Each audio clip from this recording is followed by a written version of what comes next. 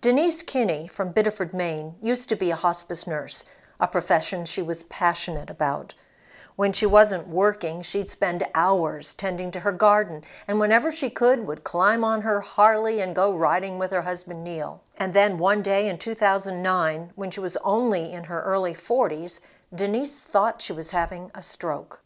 I was in the house cleaning my bathroom, and I was at the sink. I looked up, I had a headache. And I looked at my face and I was like, oh my goodness. My face was drooping and I had some weakness in my leg, my left leg. Her husband Neil saw it too. I noticed right away the drooping of the face, the left side. I'm like, oh my God, she must be having a stroke. They rushed to the emergency room where they were told that Denise was not having a stroke, but doctors had no idea what was causing her symptoms. In no time, she had more. The face got better fairly quickly, but it still shows, particularly when I get tired. My left leg almost immediately started atrophying, getting smaller around the calf and then the thigh. It was quite noticeable, and I started with severe headaches.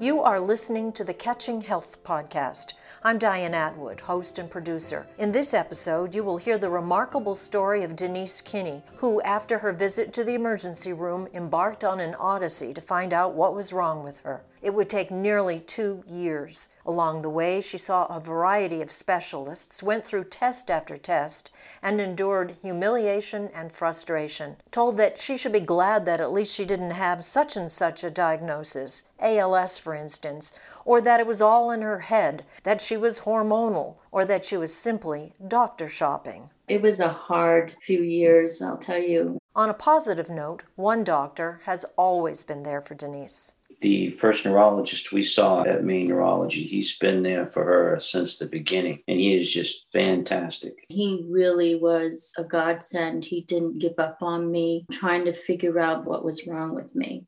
Eventually, a multiple sclerosis specialist suspected that Denise might have a mitochondrial disease. He gave her an article to read. And he says, this is what I think's happening with you. I read it and I'm like, oh my goodness, those are all my symptoms. He says, I'm going to have you see this doctor. And so I went to him and he explained everything to me about mutations and genetics. And he says, I'm going to set you up for a muscle biopsy. And that's how I got my diagnosis. The biopsy showed that Denise did indeed have a mitochondrial disease. 1 in 5,000 people with mitochondrial disease will have inherited it from their parents. Some forms are easily identified with genetic testing, but others, particularly in adults with various symptoms, are more challenging.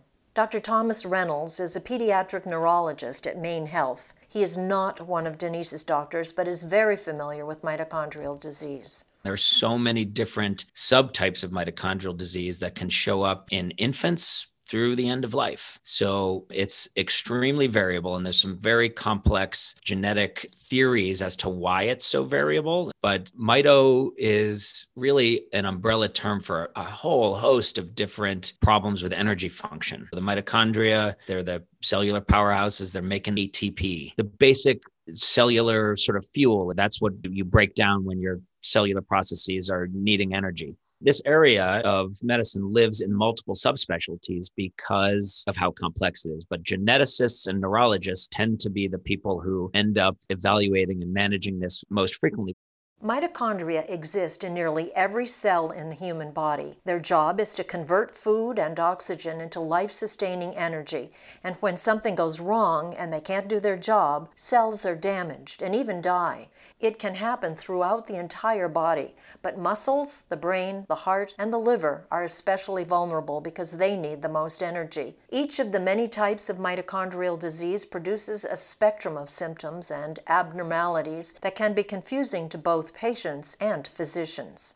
Lots of times, it's not a recognizable syndrome. The well-known, we've known about them for 50 years type of thing, Lee syndrome, Murph, and MELAS. But you can have much more non-specific presentations where maybe you're weaker, you're fatigued more easily than the average person. Maybe your brain gets a little foggy more easily than the average person. So you have these sort of non-specific symptoms that kind of fit with mitochondrial disease, but could really be anything. And that's why it took nearly 2 years for Denise Denise to get a diagnosis. During that time, she was unable to work and was on disability, but because she didn't have a medical diagnosis, she was categorized as having a mental health issue, and her benefits were capped at 2 years. She was about to lose them when at the 11th hour she got a definitive diagnosis.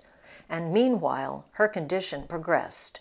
Her muscles continued to get weaker, and by 2015, the mitochondrial disease started to affect her brain. And it started with seizures and dystonia, migraine headaches. And then I started with some real difficulty with cognitive tasks and memory loss. I think the first thing I noticed was she would use a similar word in a sentence. I knew what she was trying to say. She wouldn't use the actual word. It would be something similar. So I just kind of dismissed it at first, only because kind of like the denial thing maybe, which maybe isn't right, but I guess I had a tough time accepting it. I knew it was coming, but yeah, I think that was the first thing I noticed. When Denise was first diagnosed, her doctor prescribed a cocktail of medications meant to reduce symptoms or slow their progression. But there are no cures for mitochondrial diseases. Dr. Reynolds says there has been some promising research about the benefits of exercise. You can actually make your mitochondria more functional just by exercising. Too often when we get a disabling diagnosis, we think we can't be active anymore. I have this disease and I can't be active. But we know with muscle disease, even with progressive muscle disease, staying physically active, keeping your weight at an appropriate area is so valuable for preserving that muscle function, or you keep your muscles in better stretching shape. If you're moving towards a wheelchair, for instance,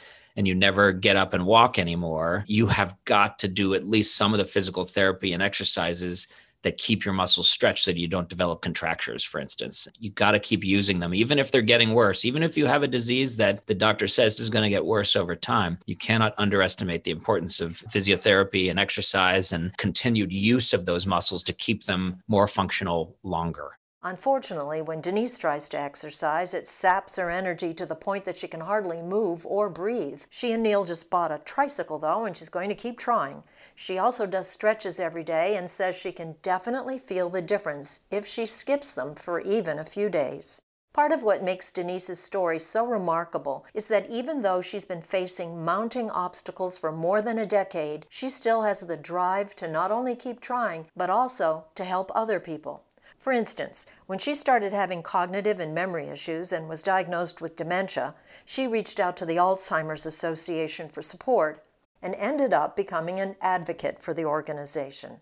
I ended up calling the helpline, talked to someone. It was so great. I called twice and it helped me a lot. It's such a great service. Peter Baker, who's no longer there, contacted me and he said, we're starting a new Living Well with early onset dementia and I'd like you to come to our support group. And so I started doing that. And it was through that I learned about advocacy because I needed to do more than just showing up at a support group once a month.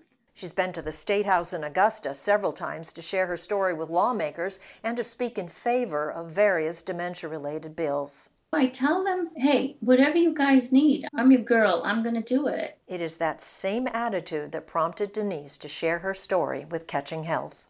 I think that it's important for me to let people know that they're not alone. People who feel they might have an issue with anything that's going on with them, to not give up, particularly if it's a cognitive disorder, to call the Alzheimer's Association, or if they've been diagnosed with dementia of some kind, that they're there for you. It helped me so much. And I also want people to know that my work through advocacy has been a godsend to me because I hear a lot about how brave I am and strong I am. But I look at it as good medicine for me because there really isn't anything I can take or do. So I just try to take it one day at a time. And then when I do the work that I do, to me, that's like medicine for me because I'm doing something with what I've got to help whoever I can, putting a face to it. I'm very happy to talk to anybody. If you would like to reach out to Denise, send an email to me, Diane Atwood. Diane@dianeatwood.com. Diane has one N. I'll see that Denise gets your message. For more information about the Alzheimer's Association or to find a chapter near you, visit alz.org. And to learn more about mitochondrial disease, a place to start is the United Mitochondrial Disease Foundation at umdf.org. You have been listening to the Catching Health podcast, which is sponsored by Avita of Stroudwater, a memory care facility, and Stroudwater Lodge, an assisted living community, both in Westbrook, Maine. For more information about them, visit northbridgecos.com. To read my blog, Catching Health with Diane Atwood, listen to more episodes of the Catching Health podcast, or see a transcript of this podcast episode, go to catchinghealth.com. Finally, many thanks to Denise and Neil Kinney for sharing their story, and to Dr. Reynolds for his expertise.